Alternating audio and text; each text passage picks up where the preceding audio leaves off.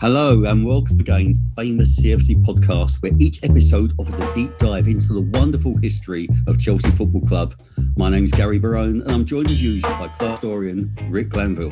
Hello mate, how are you? Rick, I'm absolutely fine. Now, one of the great traditional events in football's calendar is almost upon us. The magic that is round 3 of the FA Cup, pitting the small fry dreamers from non-league against the biggest and brashest in the game.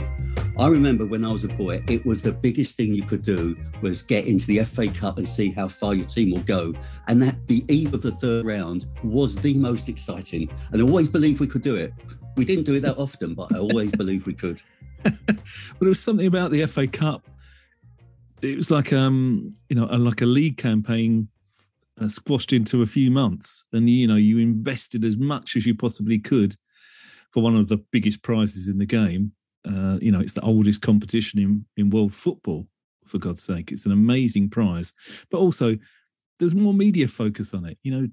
Games were covered more excitedly. The final was covered live. We'll touch on all of these things, but there's something about the magic of the FA Cup that it is more focused.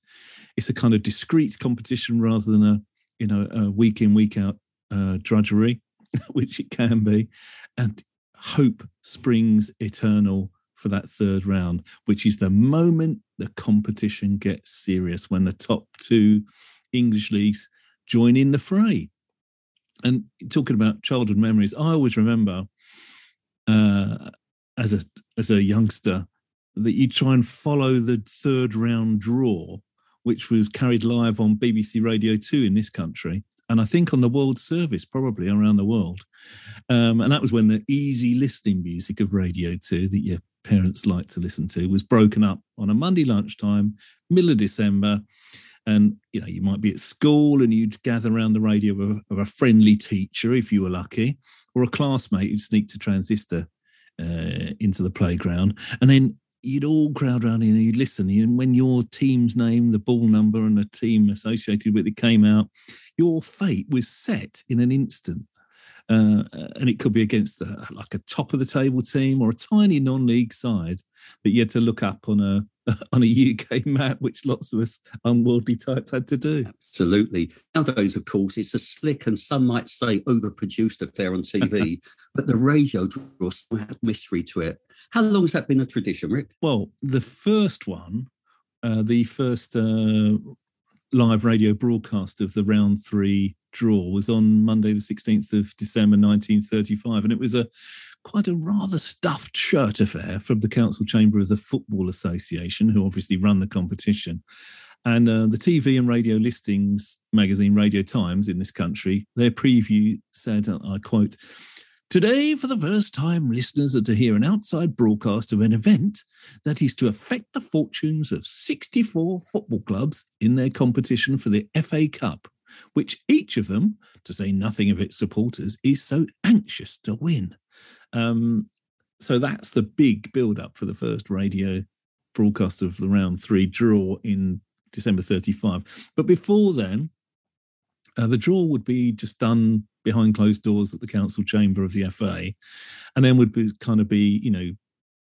smoke would go up and they'd inform the radio stations and the newspapers, and that's how you'd find out later. You'd hear it read out on the radio, or you'd read about it in usually the evening newspapers, of which there were very many in this country back then. Oh yes, the anticipation and the trepidation.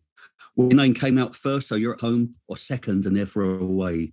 Wherever the visitors would take a big crowd, we'd had some momentous third round games in the FA Cup, and a little later we'd be sharing some memories with wonderful 1970s Chelsea winger and Chelsea TV pundit Clive Walker. Yeah, we will indeed. But first I thought I'd set out a little historical context as usual, because it is quite interesting.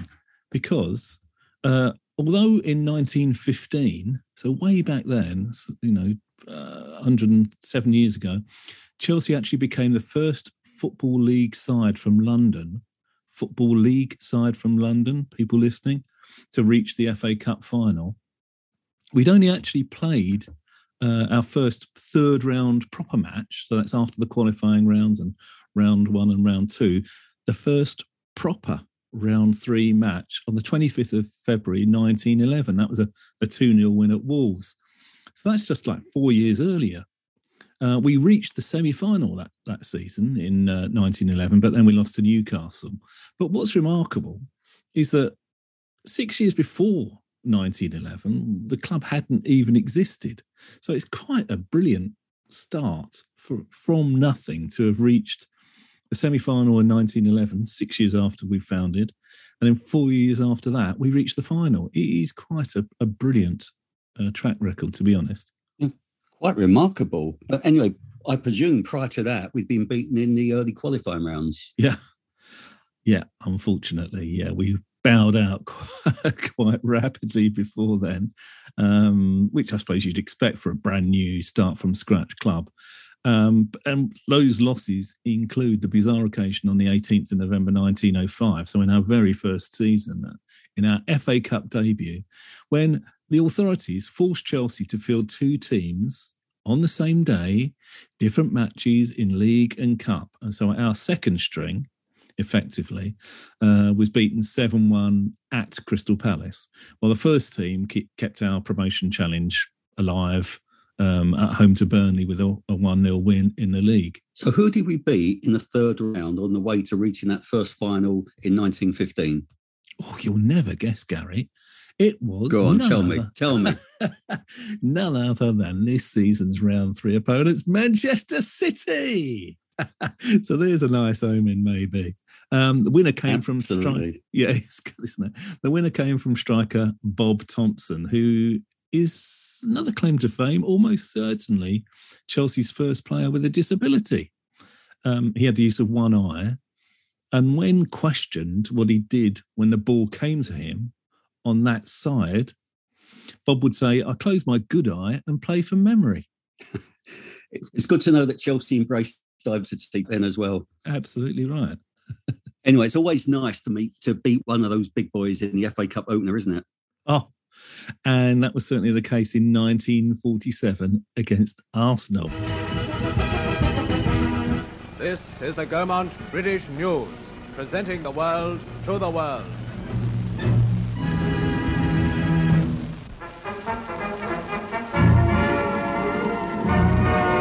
Tens of thousands of football fans came to Highbury for the thrill-packed third-round replay between Chelsea and Arsenal. And well over 53,000 spectators were packing every available inch of space. The kick-off and the start of a grueling 2-hour battle on a heavy pitch. 81 minutes play, and then the crowd roars as the Arsenal centre-forward Rook takes a return pass from Logie and smashes in a magnificent goal. Yes, the game looked in the bag for the Arsenal, but 4 minutes later, the ever-dangerous Tommy Lawton seized his chance, and it's a Chelsea goal. With the score 1-1, the struggle began again for an extra half hour, but with no further score, honours were equally divided until the third chapter of the Chelsea-Arsenal serial. So that replay that we've just heard from ended 1-1. So a third match was required, and that was played at White Hart Lane, Tottenham's ground.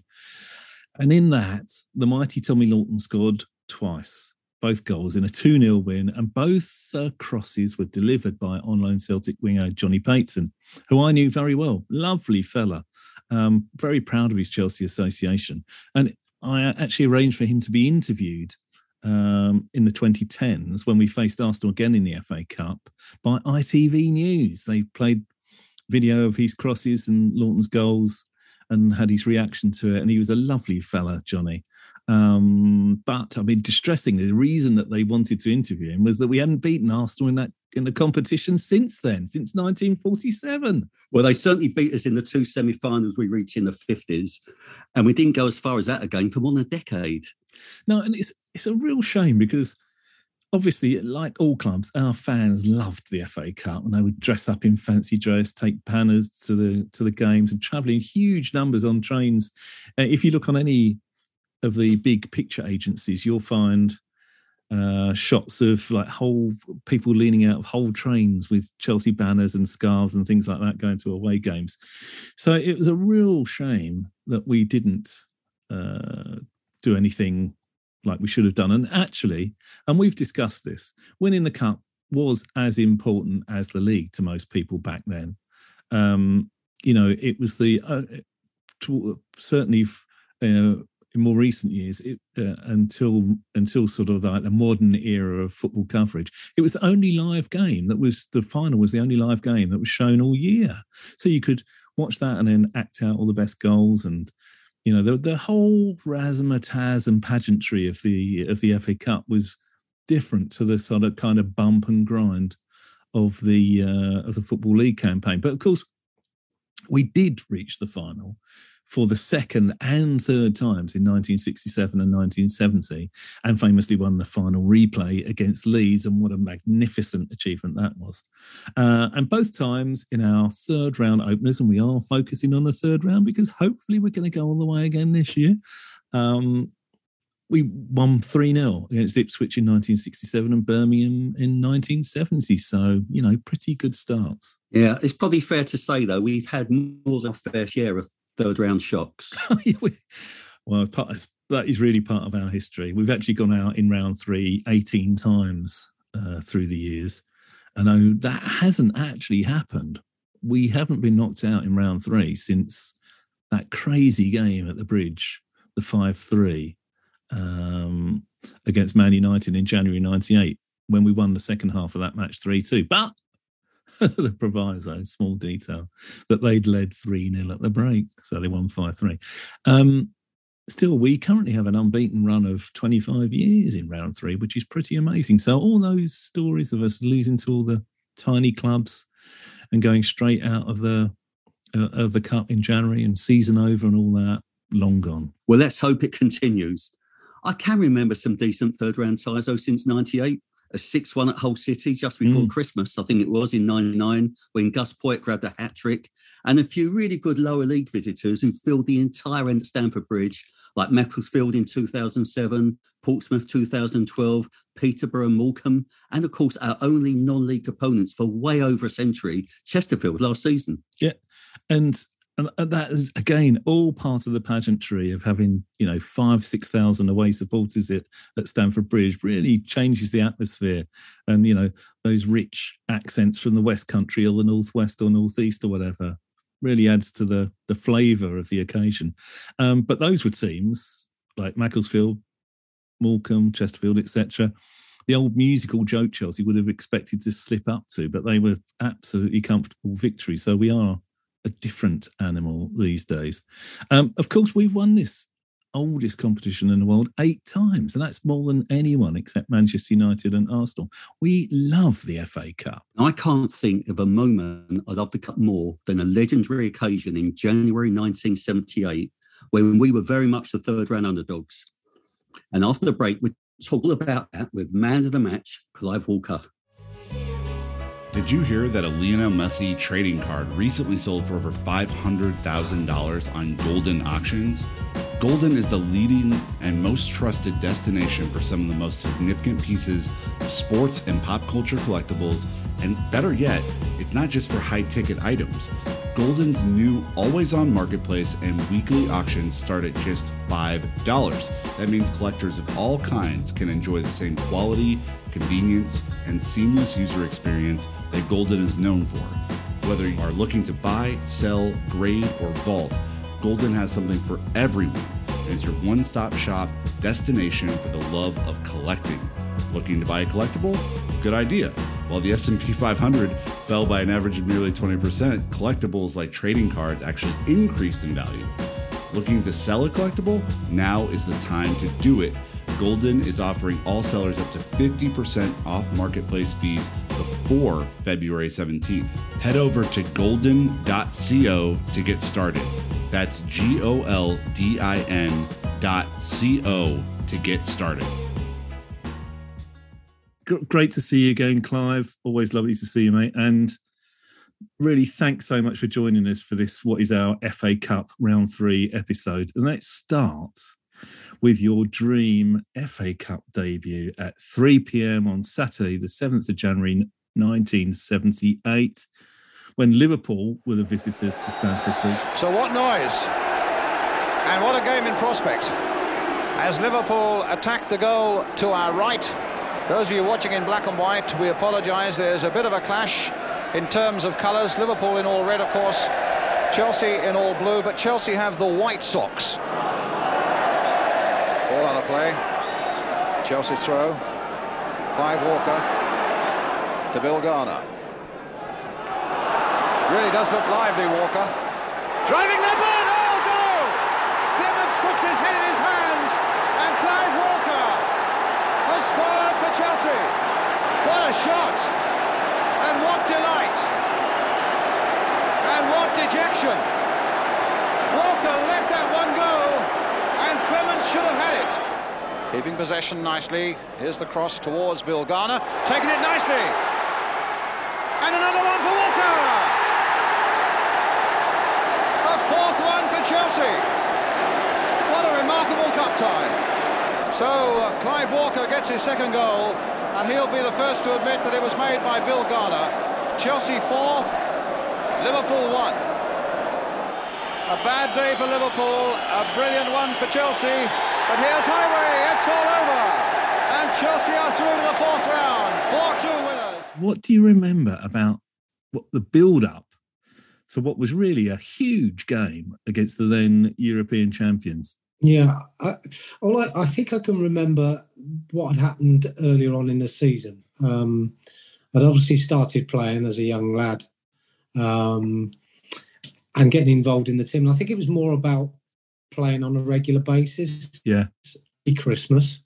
Yeah. And then, of course, we knew this game was coming up. So it was important that you were in it. You were in the team. And I think the position I played, being a winger, in and out of form, sometimes you played, sometimes you didn't. So I wasn't sure whether I'd be playing on a regular basis. But I'd started to make a mark in the league. So I was hoping that I'd be in this game because, again, Liverpool at that time, the best club side in the world, winning everything, European champions. And, you just want to put your mark against some of what you believe in our profession would be some of the greatest players around. So it was a build-up. There was guys, the fans were getting excited, and we were in training as well. So, yeah, all built up to what was going to be hopefully a big game for us. Obviously, we didn't know at the time, but we wanted to put a good performance. Yeah, Clive, I'd love to hear you talk us through your two goals. For example, why did you fancy that pot shot against the great international keeper, Ray Clements, for that vital opener? Do you know what happened was on the day, for some reason, they swapped Joey Jones and Phil Neal over. The fullbacks, yeah. The only reason I can believe they swapped was that Joey Jones was going to kick lumps out of me. So the two fullbacks swapped positions, which was odd. And I just thought, I'm going to get kicked to pieces here. However, I don't think they understood that I actually relished those sorts of players, because I knew once I got beyond Joey, there was no coming back. He couldn't catch me. Phil Neal was a clever player. Clever players are difficult to play against. Doesn't matter how quick you are. But putting in someone who was just going to kick me, I just had to avoid him and get beyond him. And I think once I got beyond him, then it's down to me. So I think what was a positive one going into the game. Get past Joey, and then they got a problem, not me.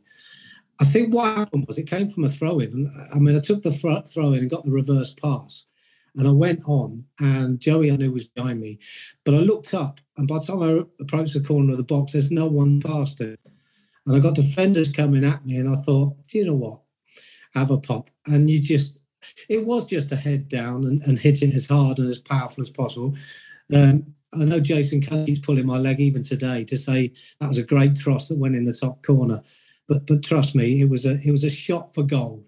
And on the day it went in, and it started us off on a fabulous day. You actually beat him at his near post, didn't you? That's he sort of almost like he didn't want to touch it. It was too hot. Yeah, I think at the time, he may have thought he was going into the side netting. Mm-hmm. And for me, from my angle, it was going in all the way. So I think when I've seen it over and over again, as you do over the years, as the years roll on, you look at it and try and analyse it in a different way. And there is no other way to analyse it. This was going in. Whether he made a mistake, whether he couldn't get there, because I did catch it as possible. It was flying, so it was too quick for him. I don't know, but it's a strange situation to find yourself in, full of excitement, full of buzz, packed house. The crowd went absolutely berserk. Yeah, we did. And all of a sudden, you're beating we're a team struggling with a lot of youngsters in the side, not much experience, apart from Ryan Harris, of course. Yeah. But you're thinking it's early in the game. There's a long way to go, but this was a moment of joy. And you got a second as well, Clive. How about that? The fourth, which sealed it, really. The fourth one came about with Bill Garner getting involved. I actually love Bill Garner as a player and a bloke. You know, he's a nice bloke to me as a young man. He was a player you could play around. He wasn't a magnificent goal scorer, but he was a target man. And as a target man, you're always thinking, pick up loose balls. I can pick up seconds. And Bill was one of those players. And it was funny because when it came across to him, he just chested down and almost lost his balance. But I took one step backwards instead of forwards. And I think by making that step back, it just gave me the space to be able to fire home. So I think it was a nice bit by me, but good skills by Bill as well. So, Clive, the FA Cup is often a chance for a young player to make a name for themselves. And you're only 20 at the time. Had already been a breakthrough season for you. But has it feel now, from your perspective, to play such a big part in what was and still is the most celebrated and brilliant Chelsea victory? At times I'm overwhelmed by it in many ways because it's such a long time ago in your head as a career. You look back at your career and look back at many, many games, but this one just keeps popping up time and time again. So I'm very pleased and very honoured, a bit humbled by it, but I think it was a stage for me that worked. And a lot of times you can go onto a stage like that and it doesn't work. So from that aspect, you know, very, very pleased to have been a part of it. Ecstatic to have scored twice. But as my dad would have probably told me at the time, why didn't you get 3? But so pleased to be getting obviously the start, the good first goal, which was a big goal on the day. And I mustn't forget, you know, when you look back at it and look at some of the names that were playing for Liverpool on that day, you know, Kenny Dalglish scored and David Johnson, God rest his soul, who's just passed away.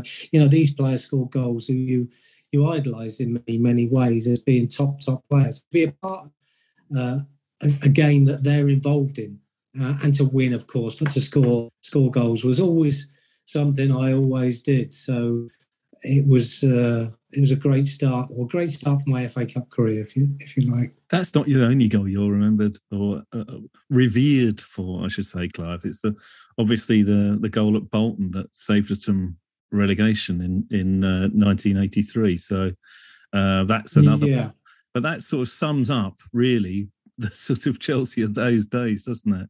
Well, it does, and I think people have to realise, people who watch Chelsea. I was coming out of the ground the other day, and there was a couple of lads behind me talking about matches, and one of them said, "Oh, I remember a game. Oh, can you remember that game, 2019?" And I turned around, and obviously I didn't know who I was, but their memories. We went to 2019. I was a shock, but you know, for flew around in those days, you know, from when I started, obviously that season, and playing that game against Liverpool, but towards the end of my time at Chelsea, scoring a goal against Bolton. And then that game, again, you're out there to win the game. We had a fabulous following on the day. And the goal was big and has got bigger ever since. It wasn't that big at the time in my head. But since then, a lot of people talked about bigger and bigger. And actually speak to Ken Bates many, many years later. You know, that possibly could have been the goal that stopped him flattening the club. So thank goodness it went in. Did he ever repay you for the shirt that you handed to the crowd in 1983 and he charged you for? Ken Bates? Yeah. I'm surprised you're asking me that question. Ken wouldn't repay anybody. No, I mean, I think it cost me about 18 quid. I threw it over the fence. And it was about I had to repay the club for it, which is ridiculous because if it ruined the set, they'd have to buy a new set. But it was just a punishment that was taken out of my wages, and I think there's a couple of other players who got fined for it as well. But you know what, it was worth it. And the shirt is now in the club museum, which is great. The club have bought the shirt now, so very, very pleased for that. So it's a memory, that Bolton day, because although the Liverpool day was a game for me personally, I think the Bolton day was a day for the football club. So, Clive, you must have had childhood dreams about playing in the FA Cup. And did you watch the 1970 FA Cup final replay against Leeds? Do you know what? The 67 League Cup final, Chelsea were in. FA Cup final. FA Cup final. Yeah. I remember that, watching that. But at the time, I'm still at school. So I think, and of course, I came from Oxford. So as a kid, you go and watch Oxford United play, although they were a non-league side at the time. So you always had your own team. And mine actually wasn't Chelsea, which I'm not happy to say, but I wasn't going to say, Clive. As a kid at school. But as soon as Chelsea were interested, you changed tack. And then, of course, I would have watched probably that 70 Cup final time and time again since. So joining the club in 73. So, yeah, around that time, I'm well aware of the players that played, the score, and who should have been sent off and who shouldn't. Do you think that was a bit of a millstone around players who came afterwards, that there was that to measure up to, that the old players were still around the club, and that, that everyone had to measure up to that 1970 team? Yeah, I think from what those players did in those days, and we're talking about the Aussies and the Huddies and the Pete Housemans and all these guys that played in those days, and Peter Bonetti. There was an aura about them, that a slight arrogance, if you like, about them. So if you're a kid coming through, learning your trade was by watching them play and train. A lot of it in those days wasn't about what they said, because they could be quite brutal to us youngsters. And it was their way of trying to make us better players or better people. That was the idea in those days. So you had to be strong mentally to stand up to the situation, and you were expected to live up to the level they had got to and they had achieved. So Chelsea was a big name in those days, and obviously a first division side that needed to win things. Unfortunately for me, I suppose maybe I came either around too late or too early. Yeah, but it was a period of Chelsea's life that was very, very difficult through the 70s, because you had to achieve what the other players had achieved, and we couldn't quite get there. Not great success, but great days. We loved following you home and away in those That's true. days. That's very true, Rick. They were not great days on the field, not great days winning things, but great days to be a part of. And I think a lot of the fans who were around in those days agree with that. Yeah. There was such a buzz and an atmosphere 95% of the time that you can never forget. We sort of came close to the semi-finals, at least in the FA Cup, twice when you were there. Once 78, because after we'd beaten Liverpool, we smashed Burnley 6-2 in the next round. Yeah, and then you'd think, we've drawn Orient in the next round. It's a bye. Bringing me through to the quarterfinals. Of course, we all know that's this is the highs and lows of Chelsea. It was just typical of the club. That what happened next is we lose to Orient. It's such a shock that. How did that? How much of a setback for a young team was that loss? Do you know what? That was a massive, massive blow at the time. Massive. The lads were so disappointed with the result. And obviously, we didn't play well. So on the date, I think it was Peter Kitchen, wasn't it, who ran us riot, really. And they were nothing special, Orient, as we know. But again, it's the FA Cup, and the FA Cup has always given results and still does today, which is why we love it so much, that it still gives the unexpected results. And that's why lower league teams thrive the opportunity to play against the big guns. I mean, you can look back at the 78 game against Liverpool and say, well, maybe we were massive underdogs on the day because of the position we were in the league, the position Liverpool Great were, point. and the amount of competitions that they won in the last 2 or 3 seasons. So on a scale, it was us again, wasn't it, against Orient? So it was disappointing, massively disappointing. The lads were absolutely gutted because we felt maybe we had a chance to get to Wembley. The thing is, though, after that Orient defeat, we lost our next 3 FA Cup matches. We lost in the third round in 79, 3-0 at Old Trafford, who were under Dave Sexton at the time. I should add there was a rail strike that day, which caused me no end of grief. 1980 at home to Wigan, a few days after thrashing Newcastle 4-0 at Stamford Bridge. That was when Geoff Hurst was manager. And the next year we lost 3-1 at the Dell against Southampton with Colin Lee trying his own up front. So 10 years on from the win of 1970, we didn't even seem close to a return. But did you, the players, believe it was still possible? I think from the players, the FA Cup was always a highlight. So whatever the league position was and where we were, I think we were definitely in that frame of mind to put the league to one side. However, we just came up against teams on the day that did what we did to Liverpool, basically. Wigan, I just, even today, I can't believe that scoreline.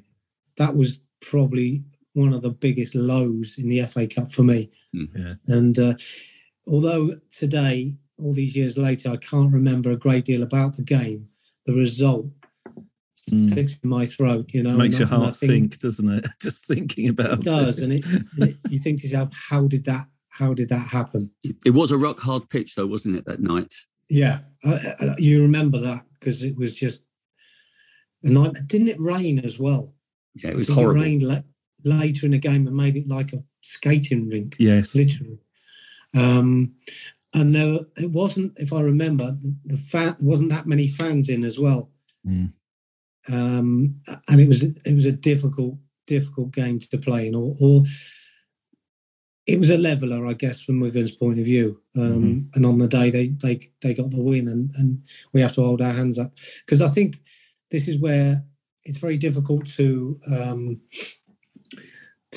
make people understand today what it was like to play on our pitch in those days. I mean, we all know Stamford Bridge's pitch back in the 70s, even through the 80s, was not the best. No. It could have been one of the worst.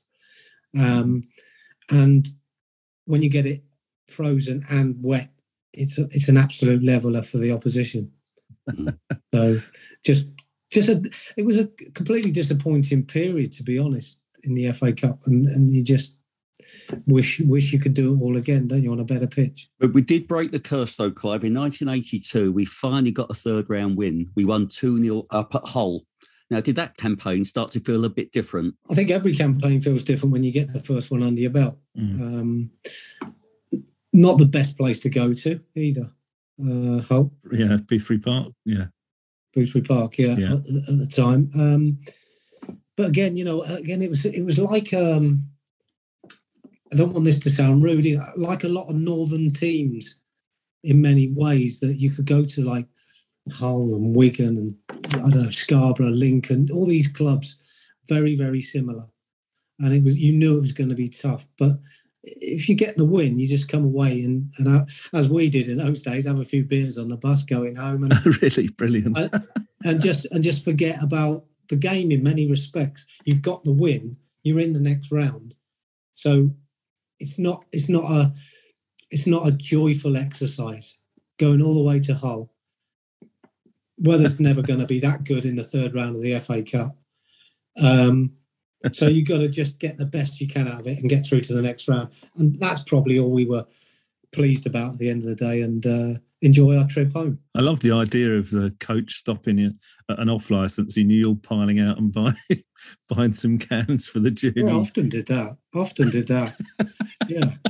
I mean, we often did that at different times, if there wasn't enough drinks on board. And it didn't always have to be beers. It could be vodka and gin and tonic. No, I'm joking.